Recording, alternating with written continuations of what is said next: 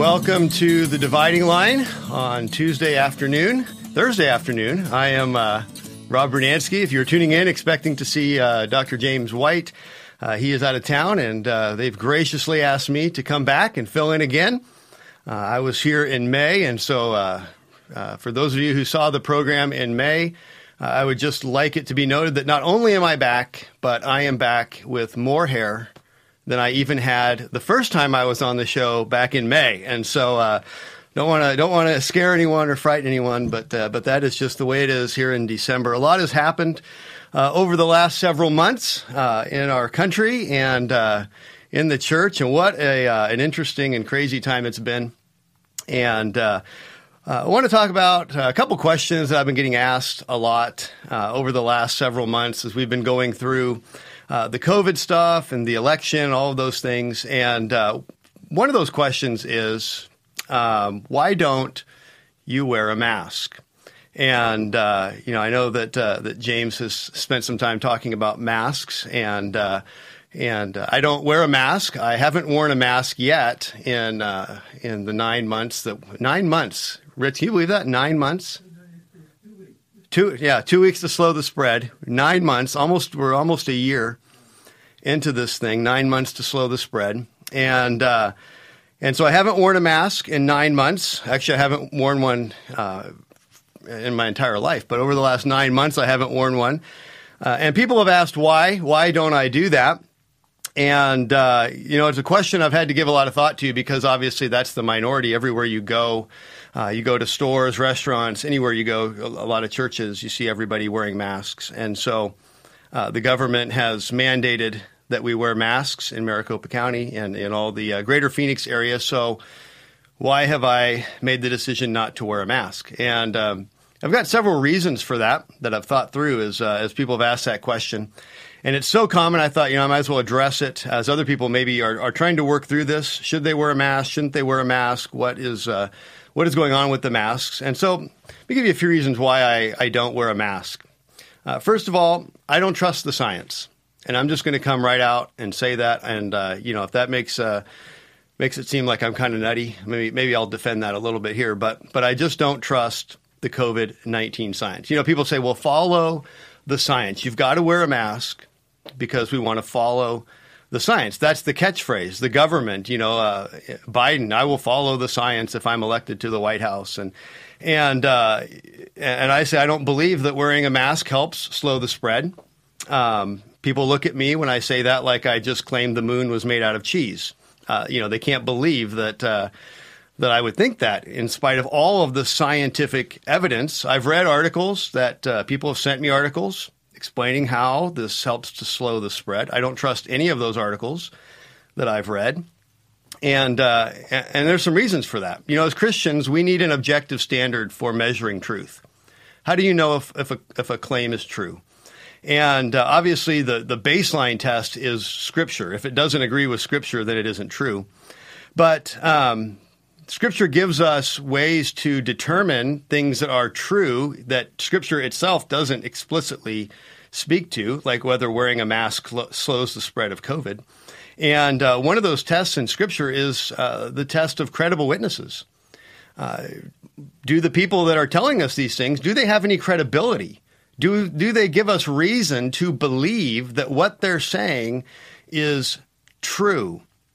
And how do we know if a witness is credible? Well, we know that based on their track record. Do they consistently tell us the truth? And when you think about science, how do we know if science is telling us the truth about something?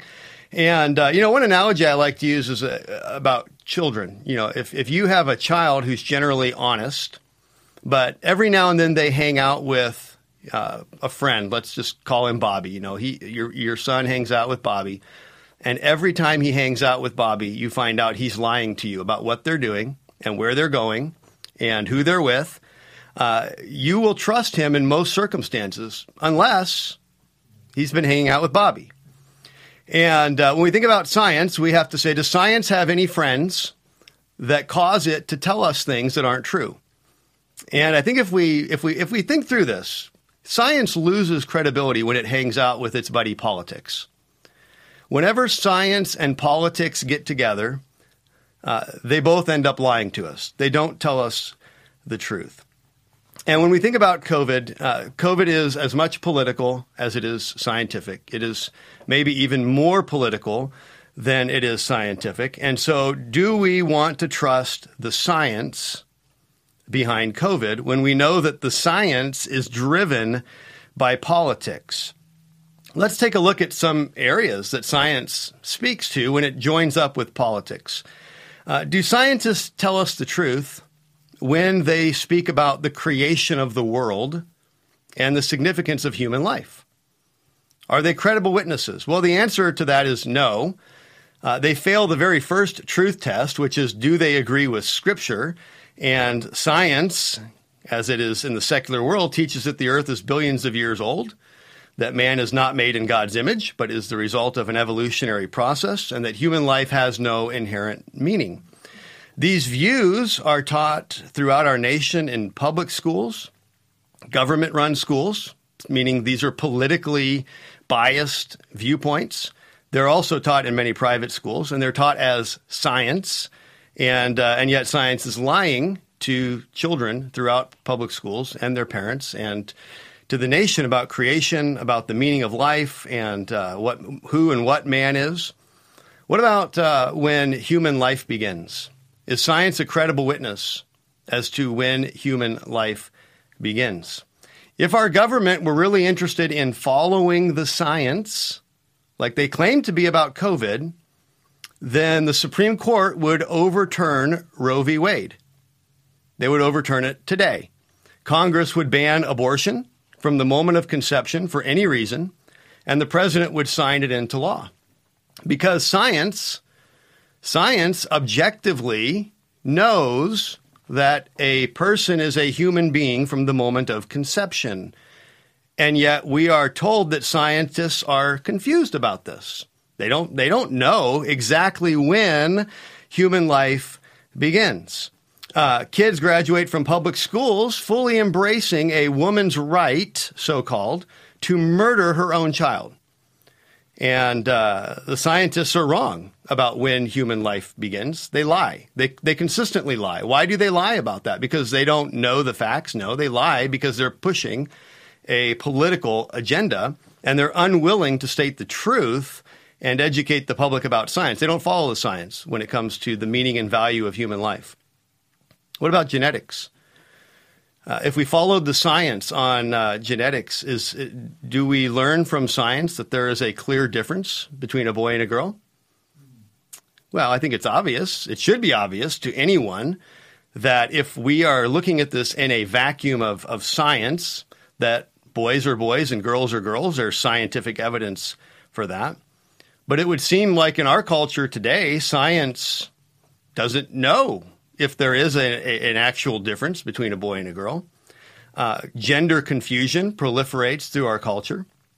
Nothing could be more obvious as far as science should be concerned than the difference between male and female. And yet how many kids graduate from high school going to science classes, graduate from college taking their science classes, and they don't know the difference or why it matters that boys are boys and girls are girls?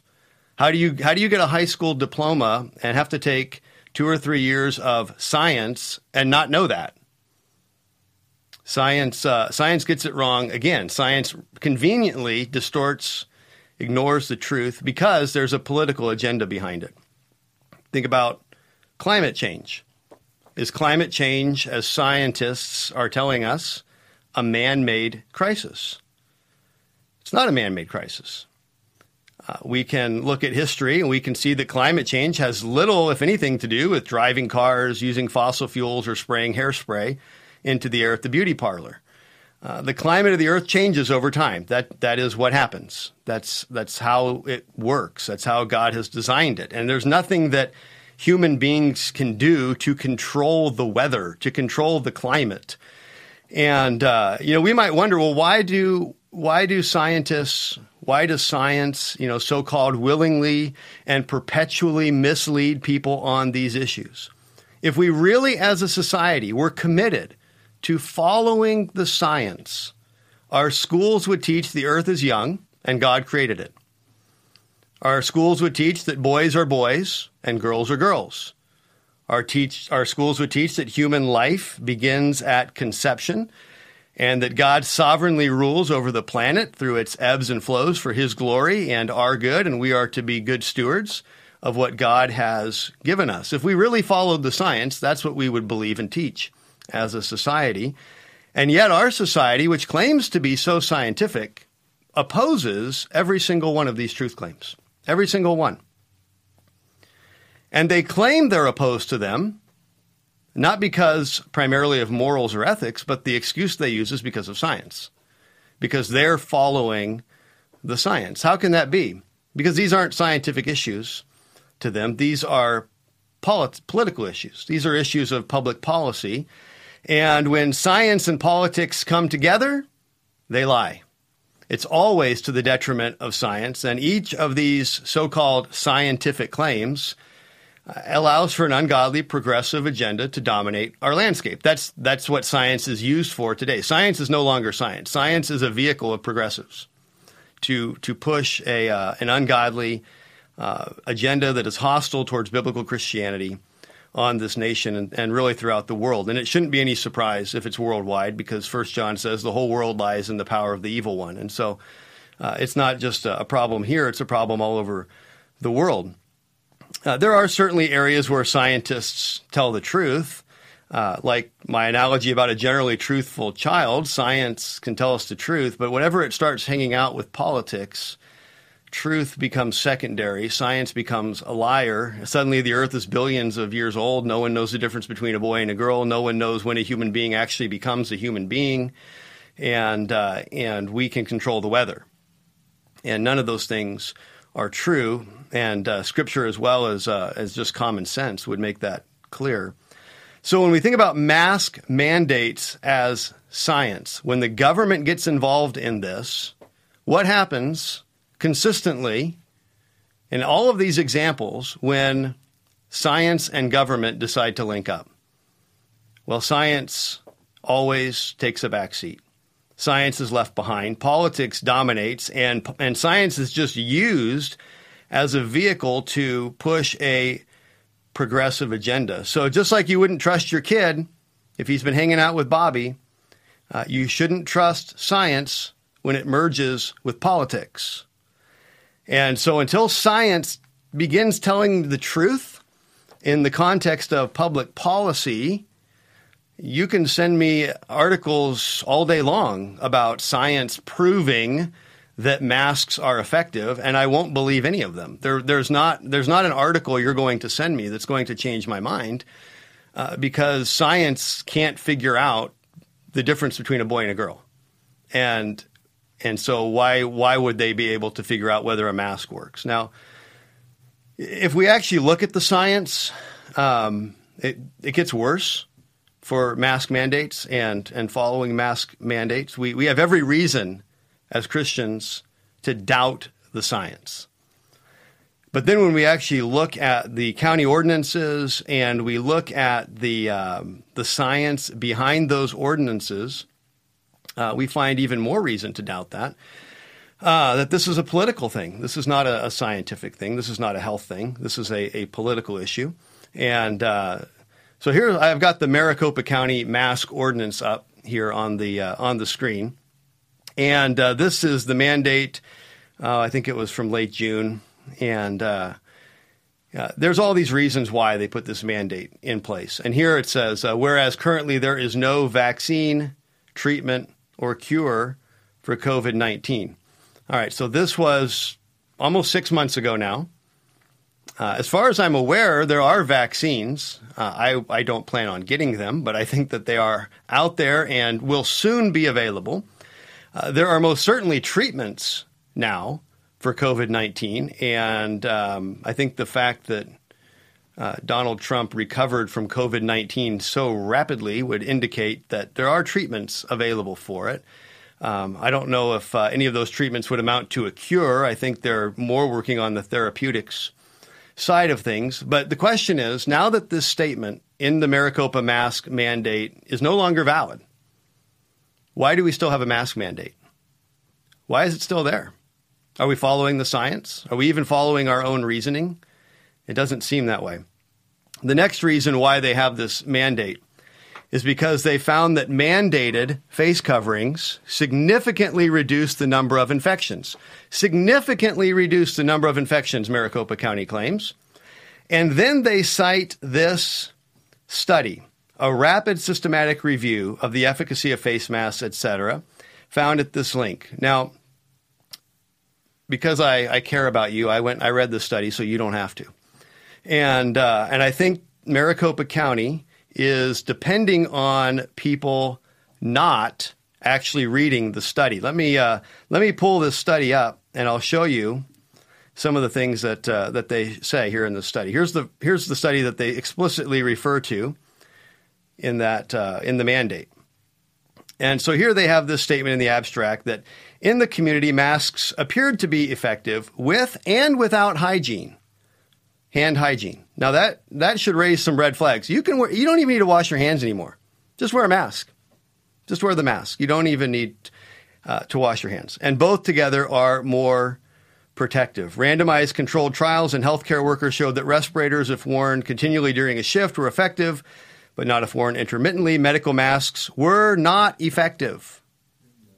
And cloth masks, even less effective. Now, Maricopa County's ordinance says that they have found that these masks significantly reduce transmission.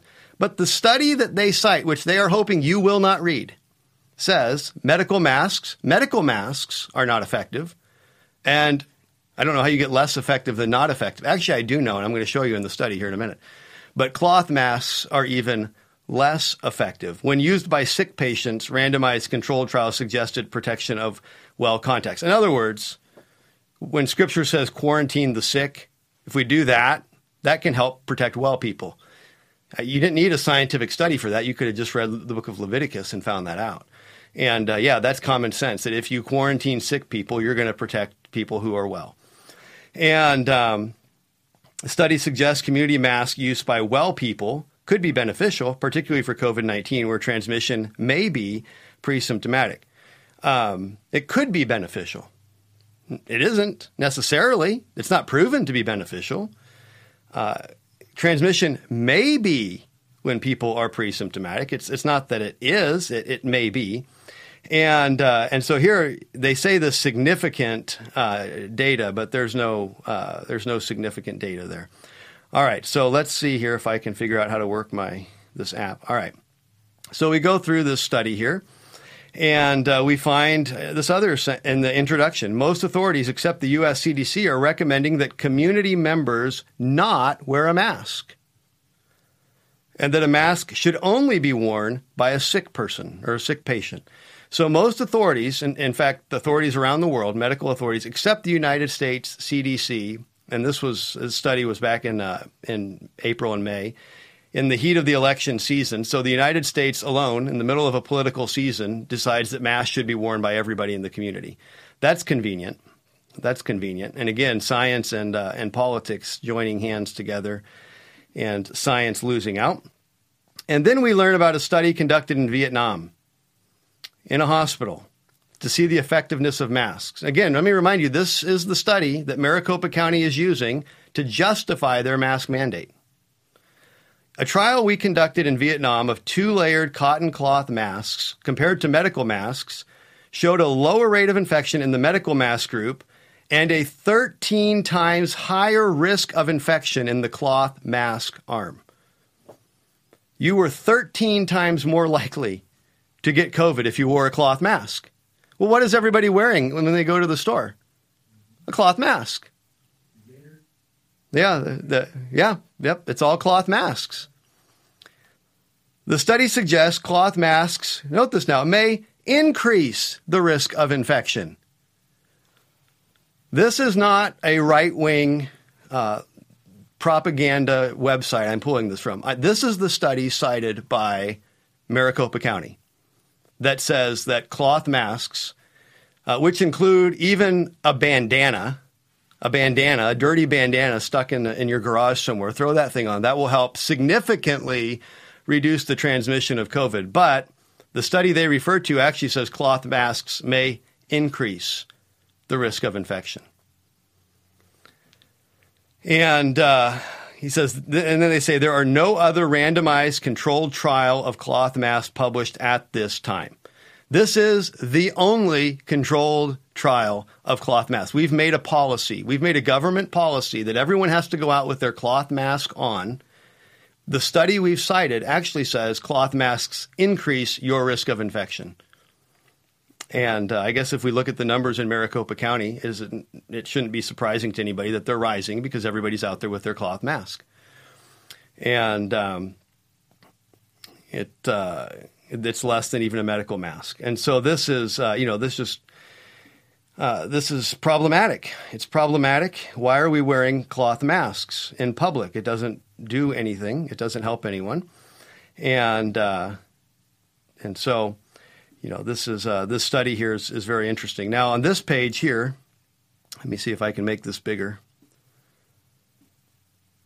Now, here they're going to talk about social distancing in this study, and this isn't even about masks necessarily, but I just couldn't help but note this here. It says further, the rule of 1 to 2 meters of spatial separation is not based on good evidence, with most research showing that droplets can travel further than 2 meters and that infections cannot be neatly separated into droplet and airborne.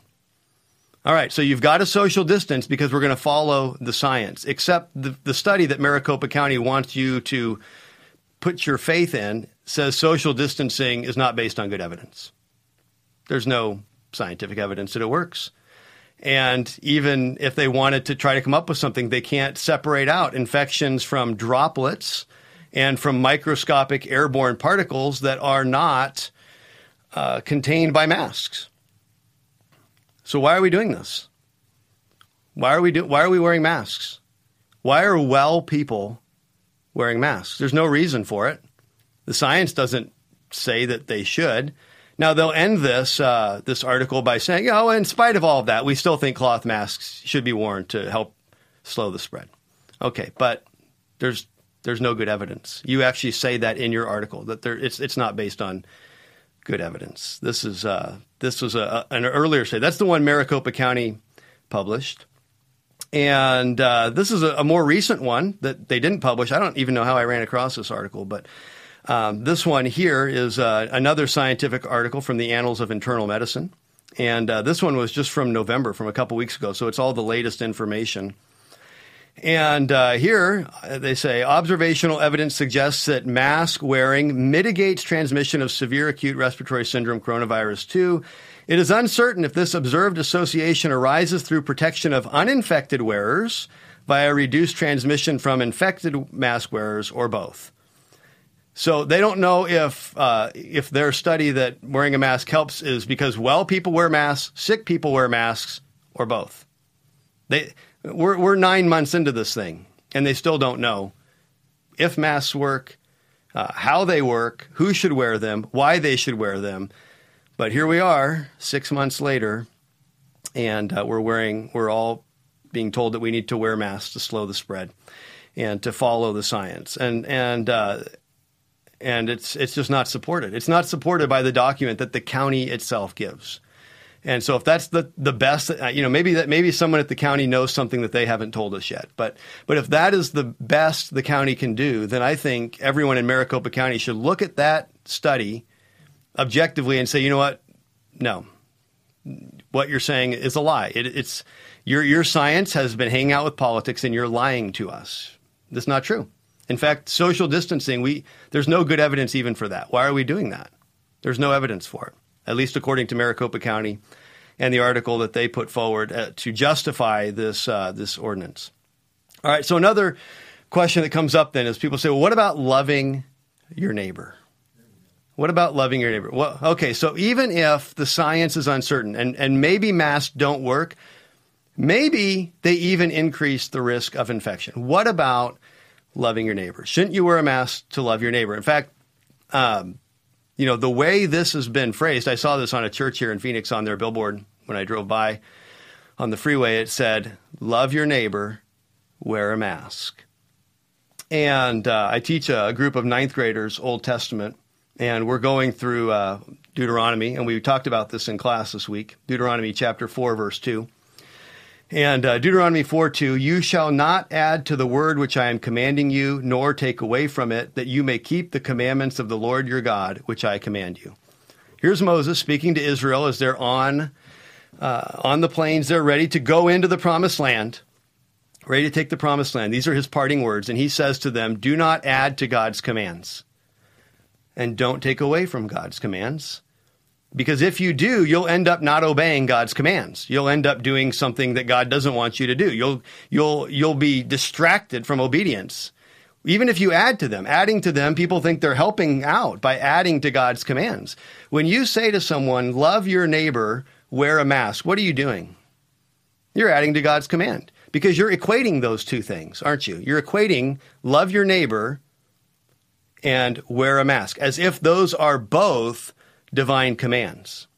And they're not divine commands. In fact, you're not commanded in Scripture to wear a mask. You won't find that anywhere in Scripture. Now, maybe there is an occasion where it would be a loving thing to do for someone to wear a mask. I'm not going to say that that could never be a loving thing to do, but it's not.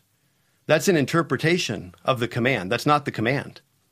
And that interpretation, if you make that binding, you are adding to the law of God. And if you add to the law of God, you're going to end up breaking the law of God. Jesus demonstrated this with the Pharisees in Matthew 15. Matthew 15, it says, then some Pharisees and scribes came to Jesus from Jerusalem and said, why do your disciples break the tradition of the elders? For they do not wash their hands when they eat bread. Now, I personally think washing your hands before you eat is a good idea. I advocate that. I think it's healthy. It's a good thing to do.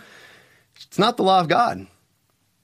You can eat and not wash your hands beforehand, and you're not sinning. You may get sick from doing that. Their concern wasn't bacteria. They didn't know what bacteria was. That was a religious tradition. But you can eat and not wash your hands and not break God's law. And Jesus answered and said to them, why do you yourselves transgress the commandment of God for the sake of your tradition?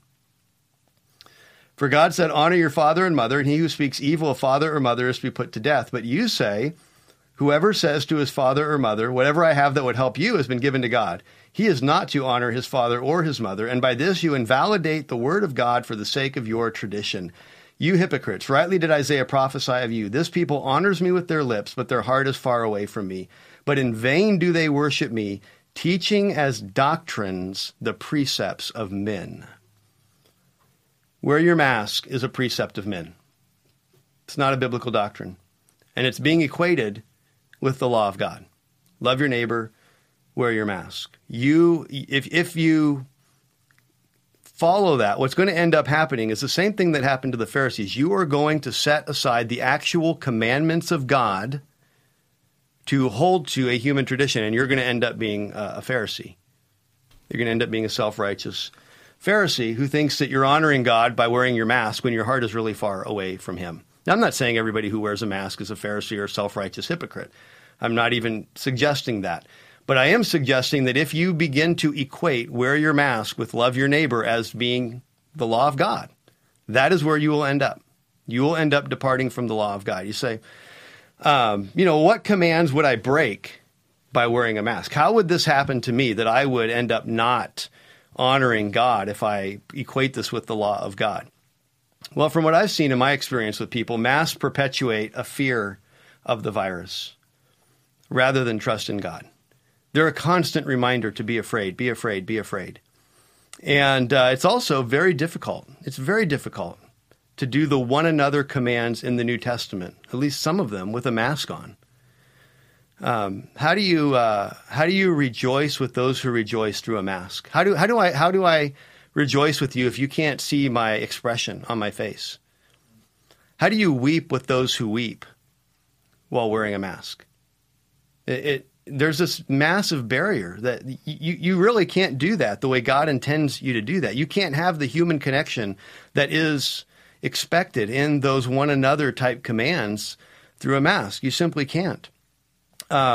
what about greeting one another properly? The New Testament says greet one another with a holy kiss. And I'm not advocating that we go around kissing each other as if that's the literal meaning of the text. But there's a warmth, there's a greeting, there's a facial expression, there's an interaction that God wants us to have with each other that you can't have in that greeting through a mask. And if you've greeted people that are wearing masks, or you've been wearing a mask and you greet somebody, the hindrance it is to fellowship. That.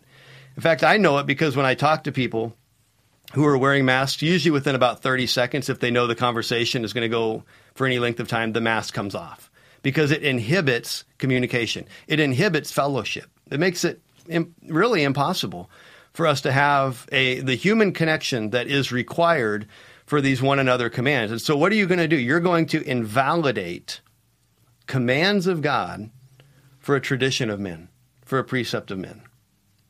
And there's a danger of that.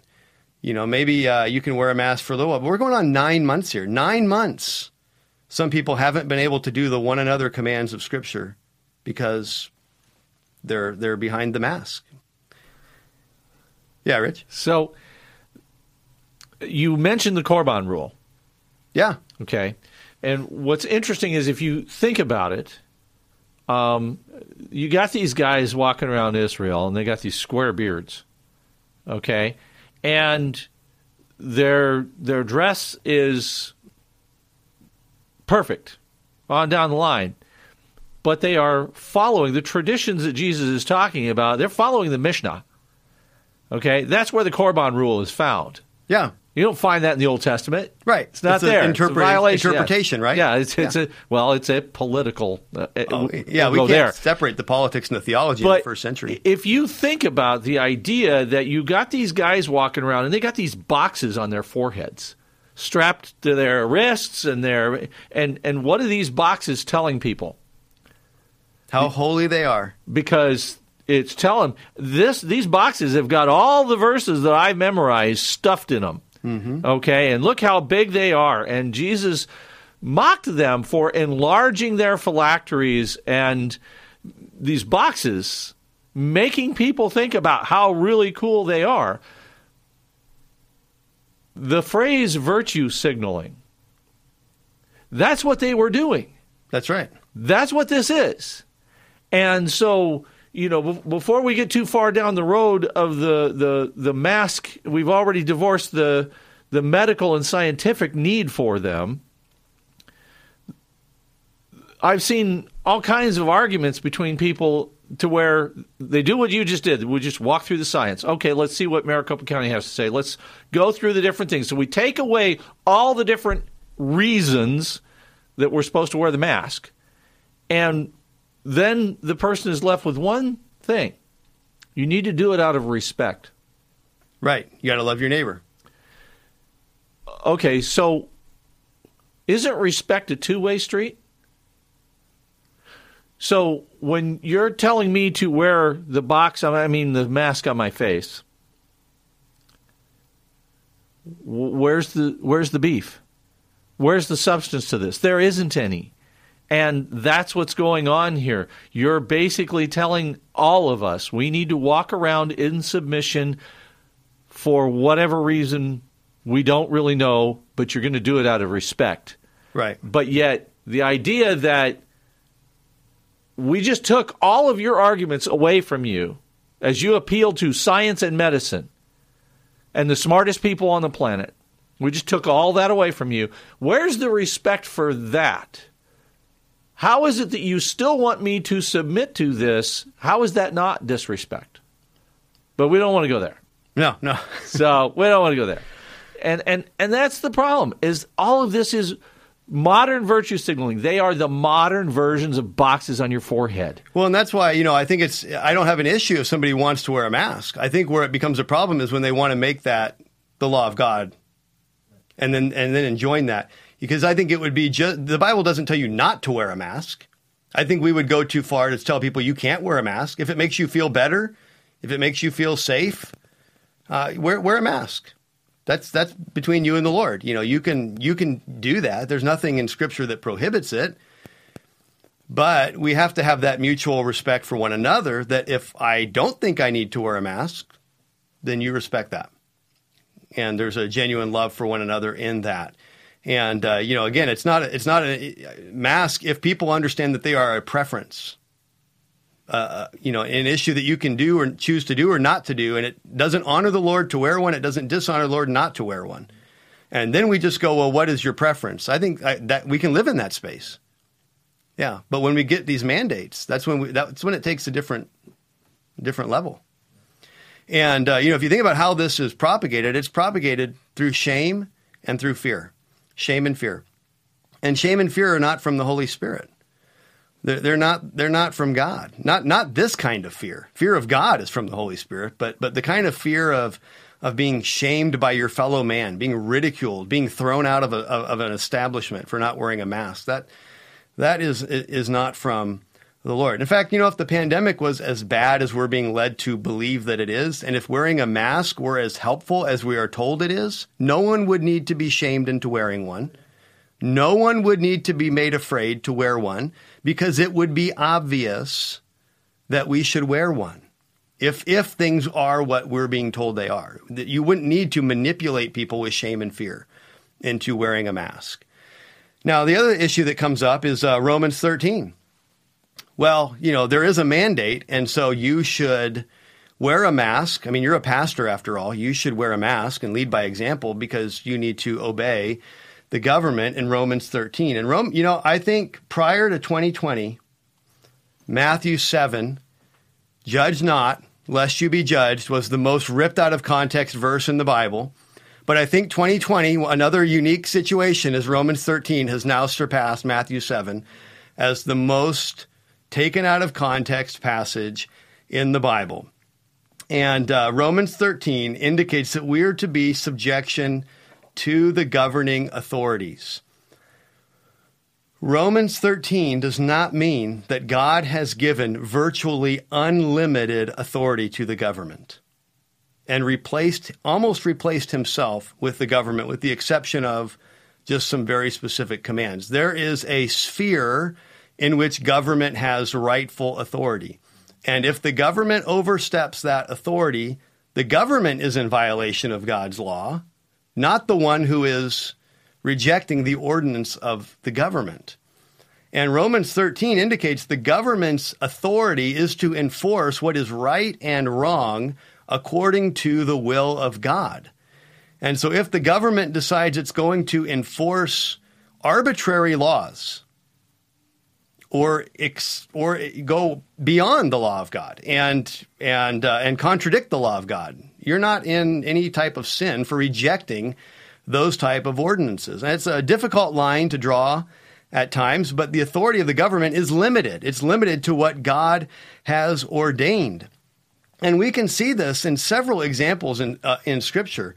And Jesus himself, I think, is a notable example. During his trials, Jesus was adjured by the governing authorities to answer questions. Did the law forbid Jesus from answering those questions? Not explicitly. He wasn't bound by Old Testament law to be silent before Herod. In fact, when he went before Herod, he didn't say a word. He did not say one single thing to Herod. He acted like Herod did not exist. Did Jesus break Romans 13? Because he just flat out ignored the authority. He flat out ignored it. When he was before Pilate, Pilate was overstepping his authority. And Jesus put Pilate back in his place and said, you have no authority. You would have no authority over me except it was given to you from above. You have limits on your authority. And Jesus, when Pilate was going beyond the authority, he did not have to answer those questions. He was not bound to do that. And so the Lord gives an example of this, that when the government overreaches in its authority, we are not bound to obey an arbitrary or capricious government. In the book of Acts, we have another interesting example where Paul is before the council and he's on trial. And he says in Acts 23, Brethren, I've lived my life with a perfectly good conscience before God up to this day. The high priest Ananias commanded those standing beside him to strike him on the mouth. Then Paul said to him, God is going to strike you, you whitewashed wall. Do you sit to try me according to the law, and in violation of the law order me to be struck? Paul, did you read Romans 13? It doesn't sound like you're honoring the high priest when you call him a whitewashed wall. I mean, this is name calling here, Paul. 1 Peter 2, honor the king. You just called the king a whitewashed wall. You just called the high priest a whitewashed wall. Is Paul breaking Romans 13? Goes on. Bystanders said, do you revile God's high priest? And Paul said, I was not aware, brethren, that he was high priest. Now, I think the kids today have a term for that. I think it's called being starched. You know, the high priest there just got starched by Paul. He just got incinerated. Paul knew who the high priest was in Judaism. He was not unaware. Paul is the one who wrote 1 Timothy 2. 1 Timothy 2 says, pray for kings and all who are in authority. I think Paul prayed for people who were in authority. He would have known the government leaders. The high priest would have been a government leader. And Paul here says, I didn't know you were the high priest. The subtext of that is, I thought that was Jesus. I thought Jesus was God's high priest, not you. And then Paul goes to the council, and he lights a fuse to blow this whole government up and to show what a sham it is. Because the next thing he does is he says, brethren, I am a Pharisee, a son of Pharisees, and I am on trial for the hope and resurrection of the dead.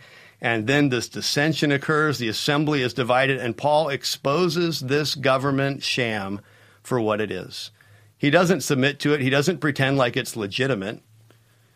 He exposes it. He exposes the deeds of darkness, which is what Scripture tells us to do, to have no part with the deeds of darkness, but actually to expose them.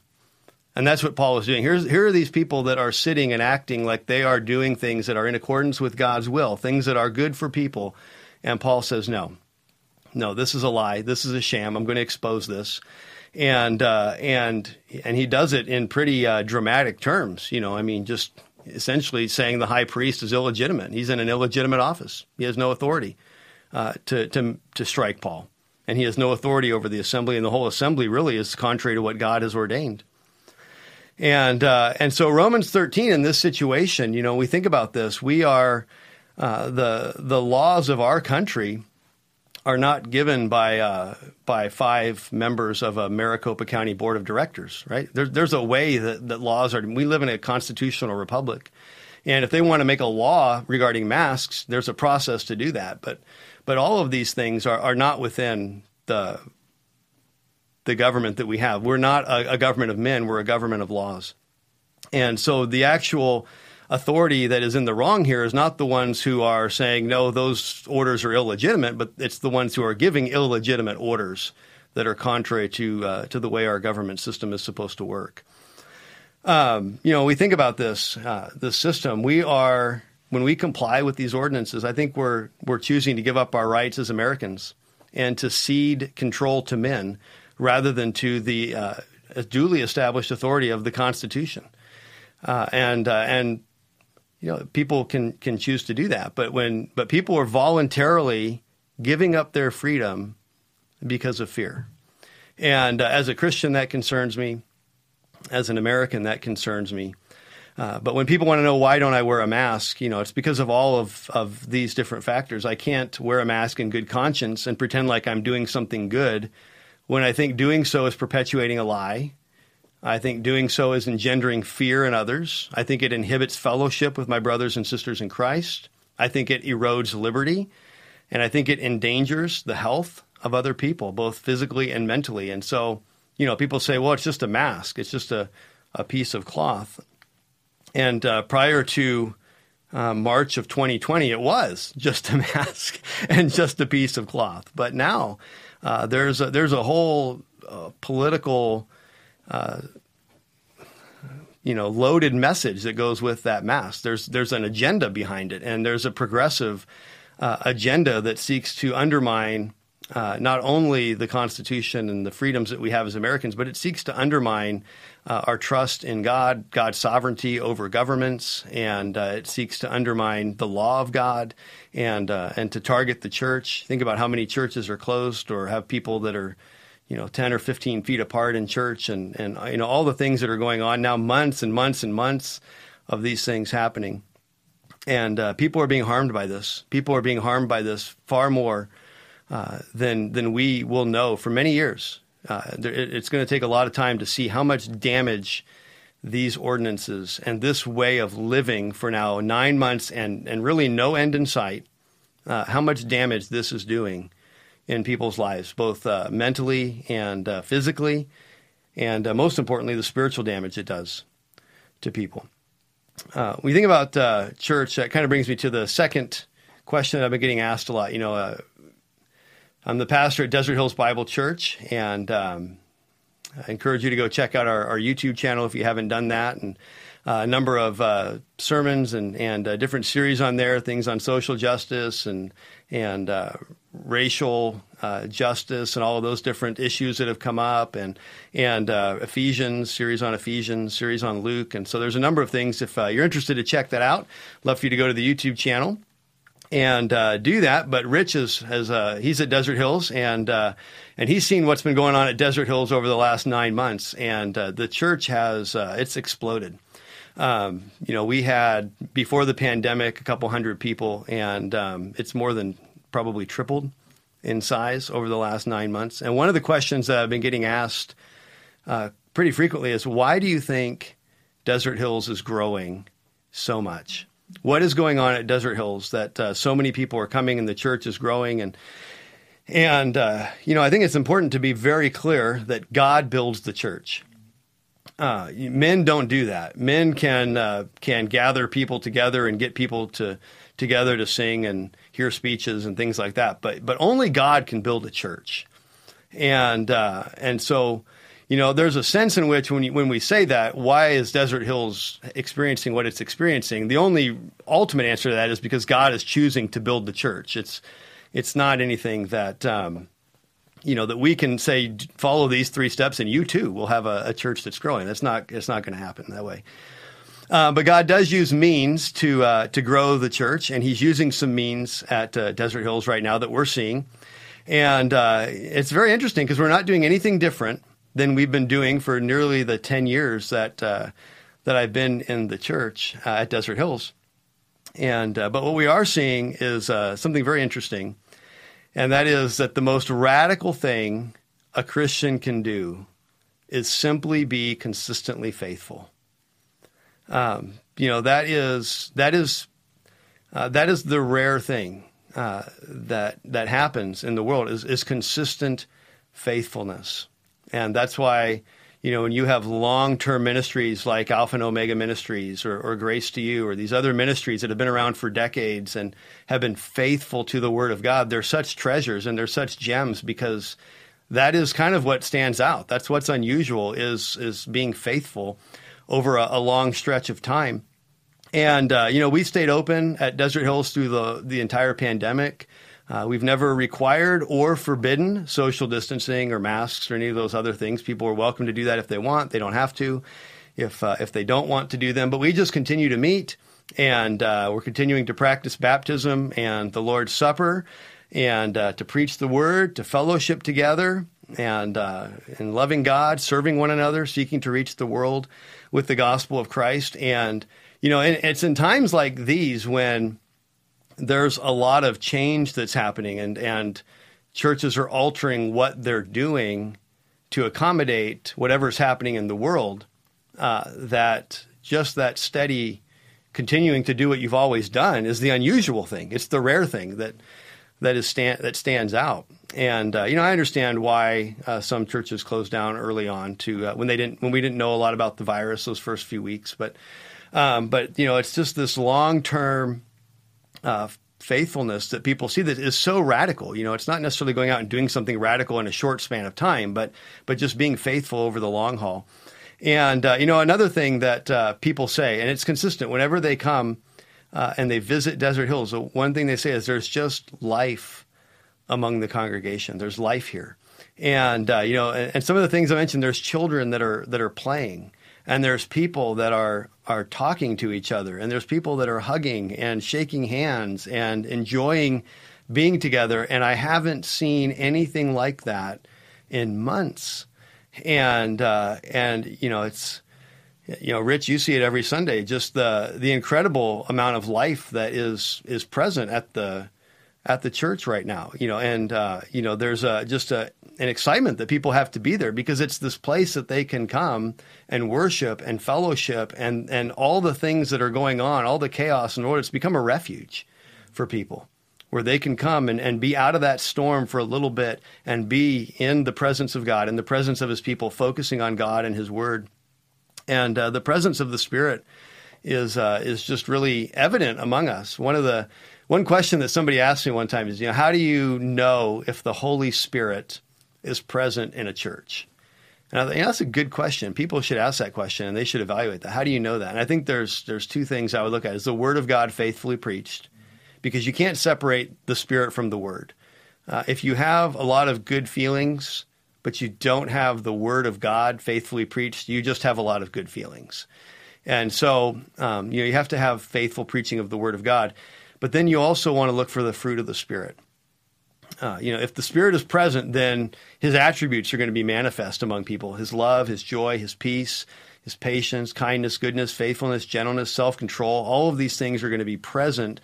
And we're just seeing that, just the joy that people have in hearing the Word of God, the joy that they have in being together. I think one of the things that's interesting is we probably never valued spending time together as the body of Christ, just as the body of Christ, like we do now, when so many of the relationships outside of that have been stripped away, or we see, the distance that exists between everyone in the world, and even between us and people that are out in the world.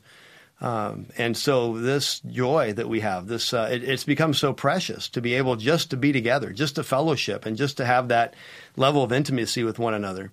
Another thing that has been very encouraging is the unified and courageous leadership of the elders at Desert Hills. And one of the things that we've seen in some places is that there were cracks in the leadership that weren't as obvious. And then when this COVID event hit, some of those things became very evident. And there were a lot of problems surfaced that were always there, but just under the surface. And I'm just blessed to serve with 3 other godly elders who love Christ, who love his church, who are courageous, and who will. I told the guys at Thanksgiving, I'll go to war with any of you guys anytime because you are, they're just strong men of God, men of courage, and we haven't. Like any other group of men, we have our differences of opinion about certain things, but there's a unity there and a bond in Christ. And one other thing that's been kind of unique during this time is singing and then more singing at Desert Hills. And one of the things that has been outlawed in some places, and churches have maybe reduced it a little bit or asked you to sing quietly, is this worship and song. And maybe we're just contrarian at Desert Hills. I don't know, but we've actually instituted more singing at the church during this time. We've had these worship nights on the last Friday of every month, and we're, I think, going to try to resume that in the new year, where we've had these evenings where we just come together and we sing together for an hour, and I give a devotional from the Word of God, usually from Psalms for I think it's supposed to be 10 minutes. I don't think it's ever been that short, but we come together and we do these worships, and we're just singing our hearts out to the Lord, and people are there. They're in tears. They're literally in tears with joy because they just haven't been able to do that. And they just there's so much stress, there's so much pressure because of all the things happening in society that they come and they sing and they feel the presence of God. And, it's just going kind of, I guess, a little bit contrary to the narrative, but it's going when these days get more difficult. Hebrews 10, right? Gather all the more. And we've actually called the worship nights, the all the more worship nights, because we want to come together all the more as life gets harder, as the pressure increases on the church. and the pressure increases on us individually in the culture and in the world, we need to spend more time together worshiping and praising God, not less.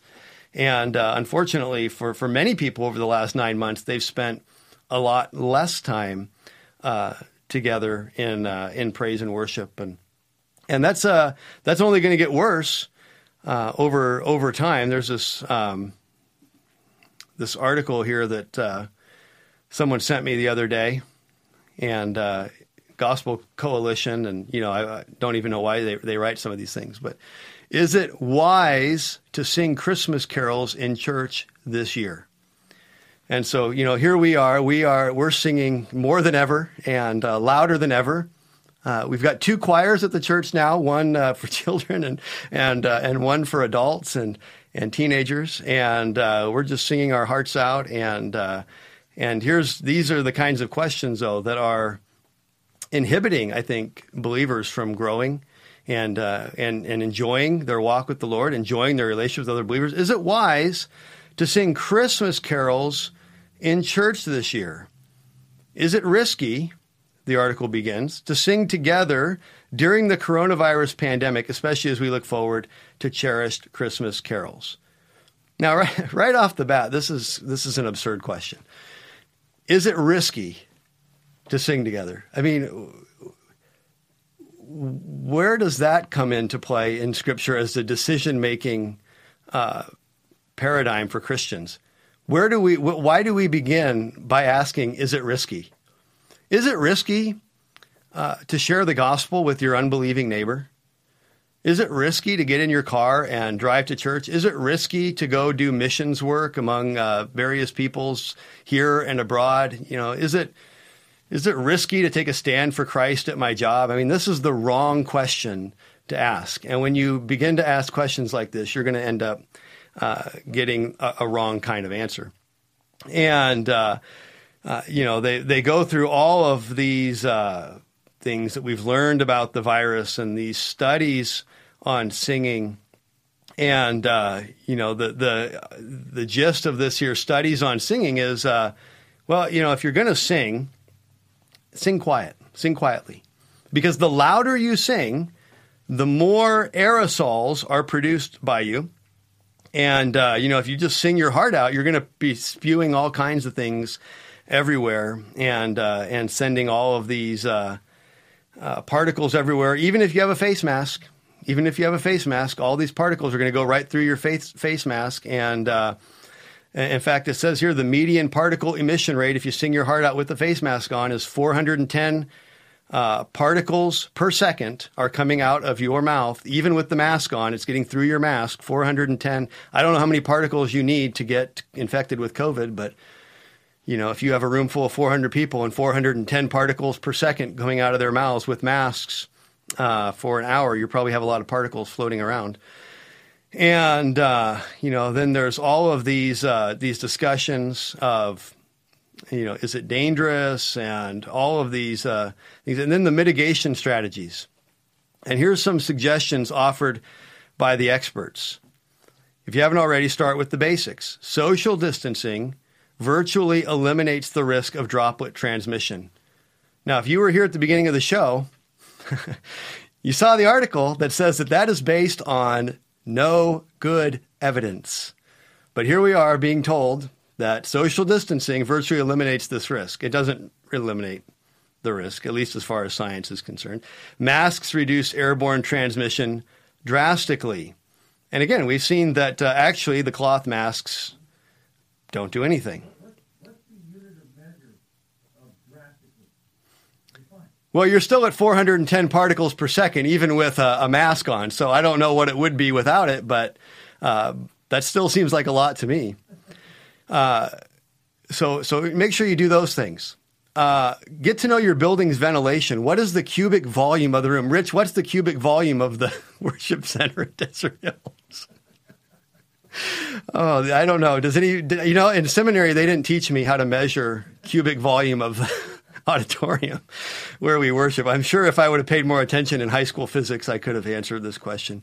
How many times per hour does the air change? I don't have any clue how I would even figure that out. What percentage of that is fresh air? Do you need to open the windows? Well, our windows don't open unless you throw a brick through them. So that's not an option. And should you consider high efficiency filters?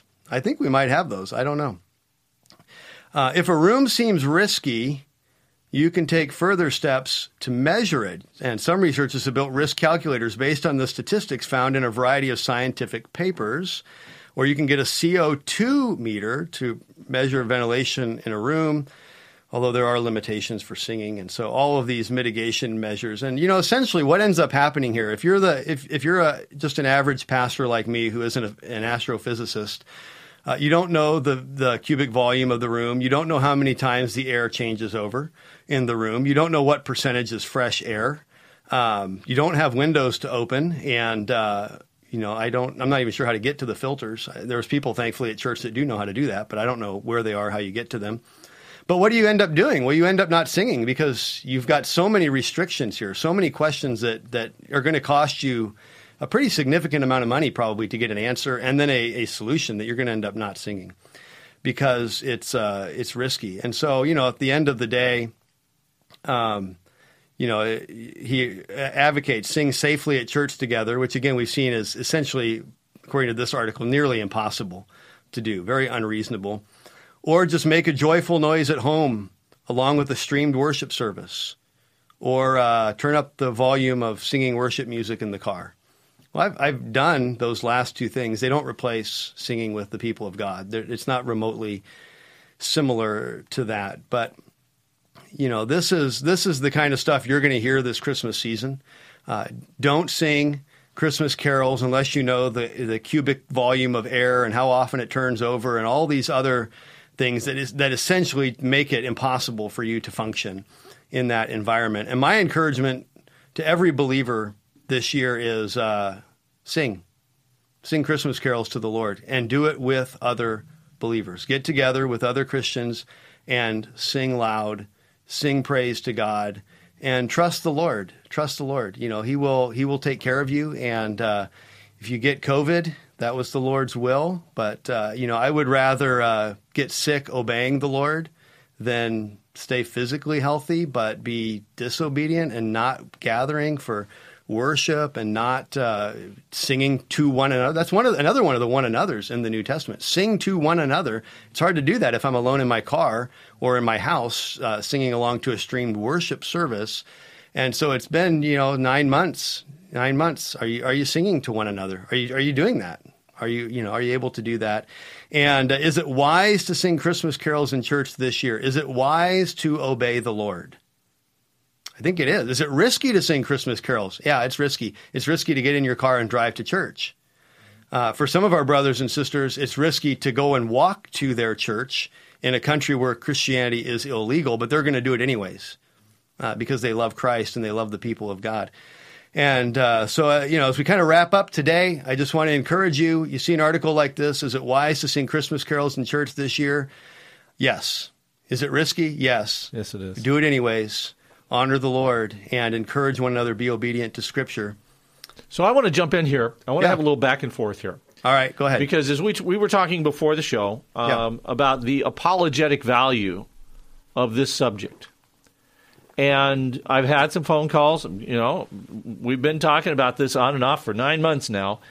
And what a lot of people are not putting together, some in social media are actually concluding that we're anti-vaxxers. And no, the point of all of this, apologetically, is that there is a virus out there, and it has been politicized. Right. Okay, well, we're not politics here, but the problem is that it is the secularization of it, the secular movement out there in the world, it has grabbed this. They see its value. Yeah. And they see its value as a baseball bat to whip all of society into submission. That's number one.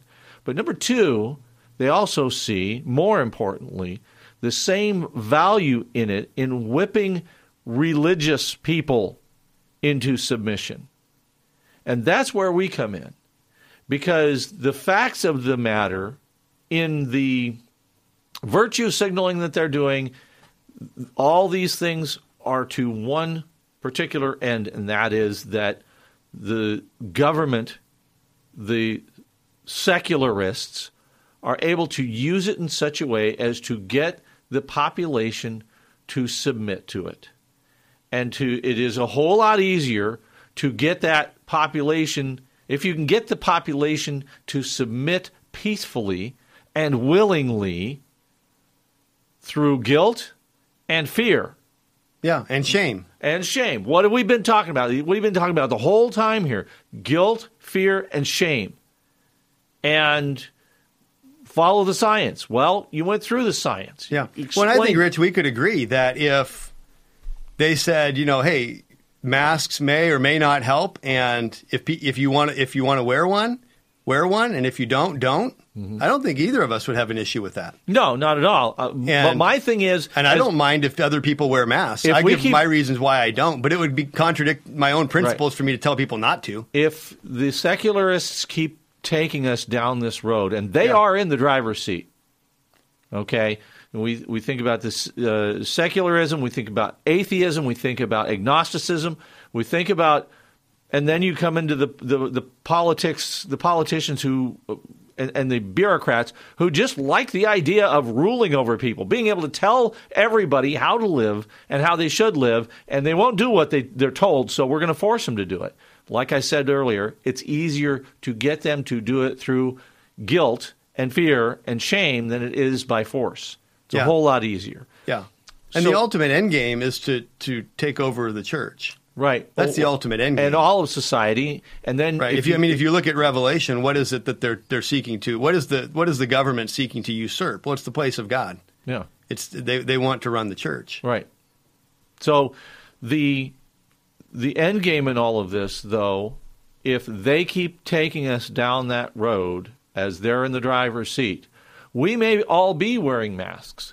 We may be wearing masks for a different purpose, though, so that we can travel about incognito in society. Big glasses, looking kind of like the Unabomber. You know what I'm saying? All right? As we just be able to try to move about, as we try to sneak in off to church, take that walk, and not be, followed by the modern version of the KGB. I have mentioned this movie before. You can find it on YouTube. If you have not watched this movie, you really need to do it. I'm wrong. It's not on YouTube. It's on Vimeo.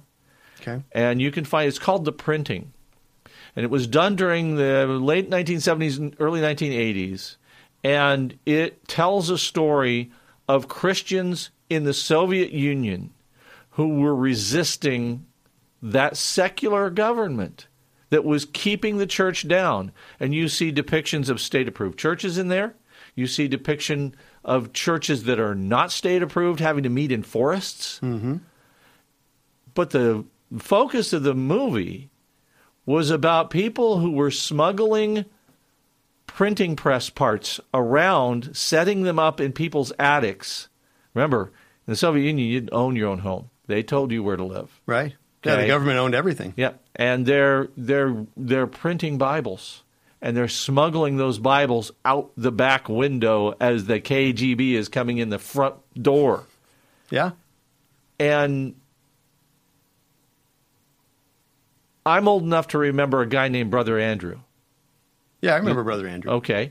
And the comics that used to come out about Brother Andrew was him at the border of the Iron Curtain, hoping and praying that God will keep them from searching the car because of all the Bibles that he's got beneath the seats. Yeah. Smuggling Bibles into the country. Mm-hmm.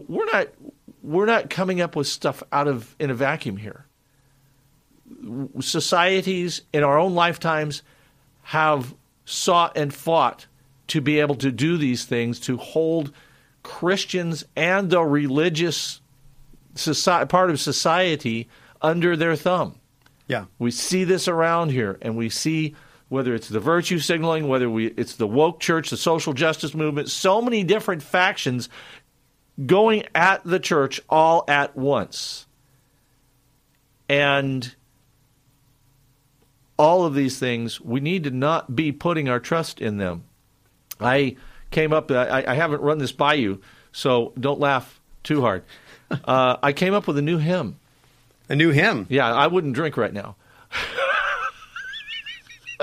I'm going to wait for it.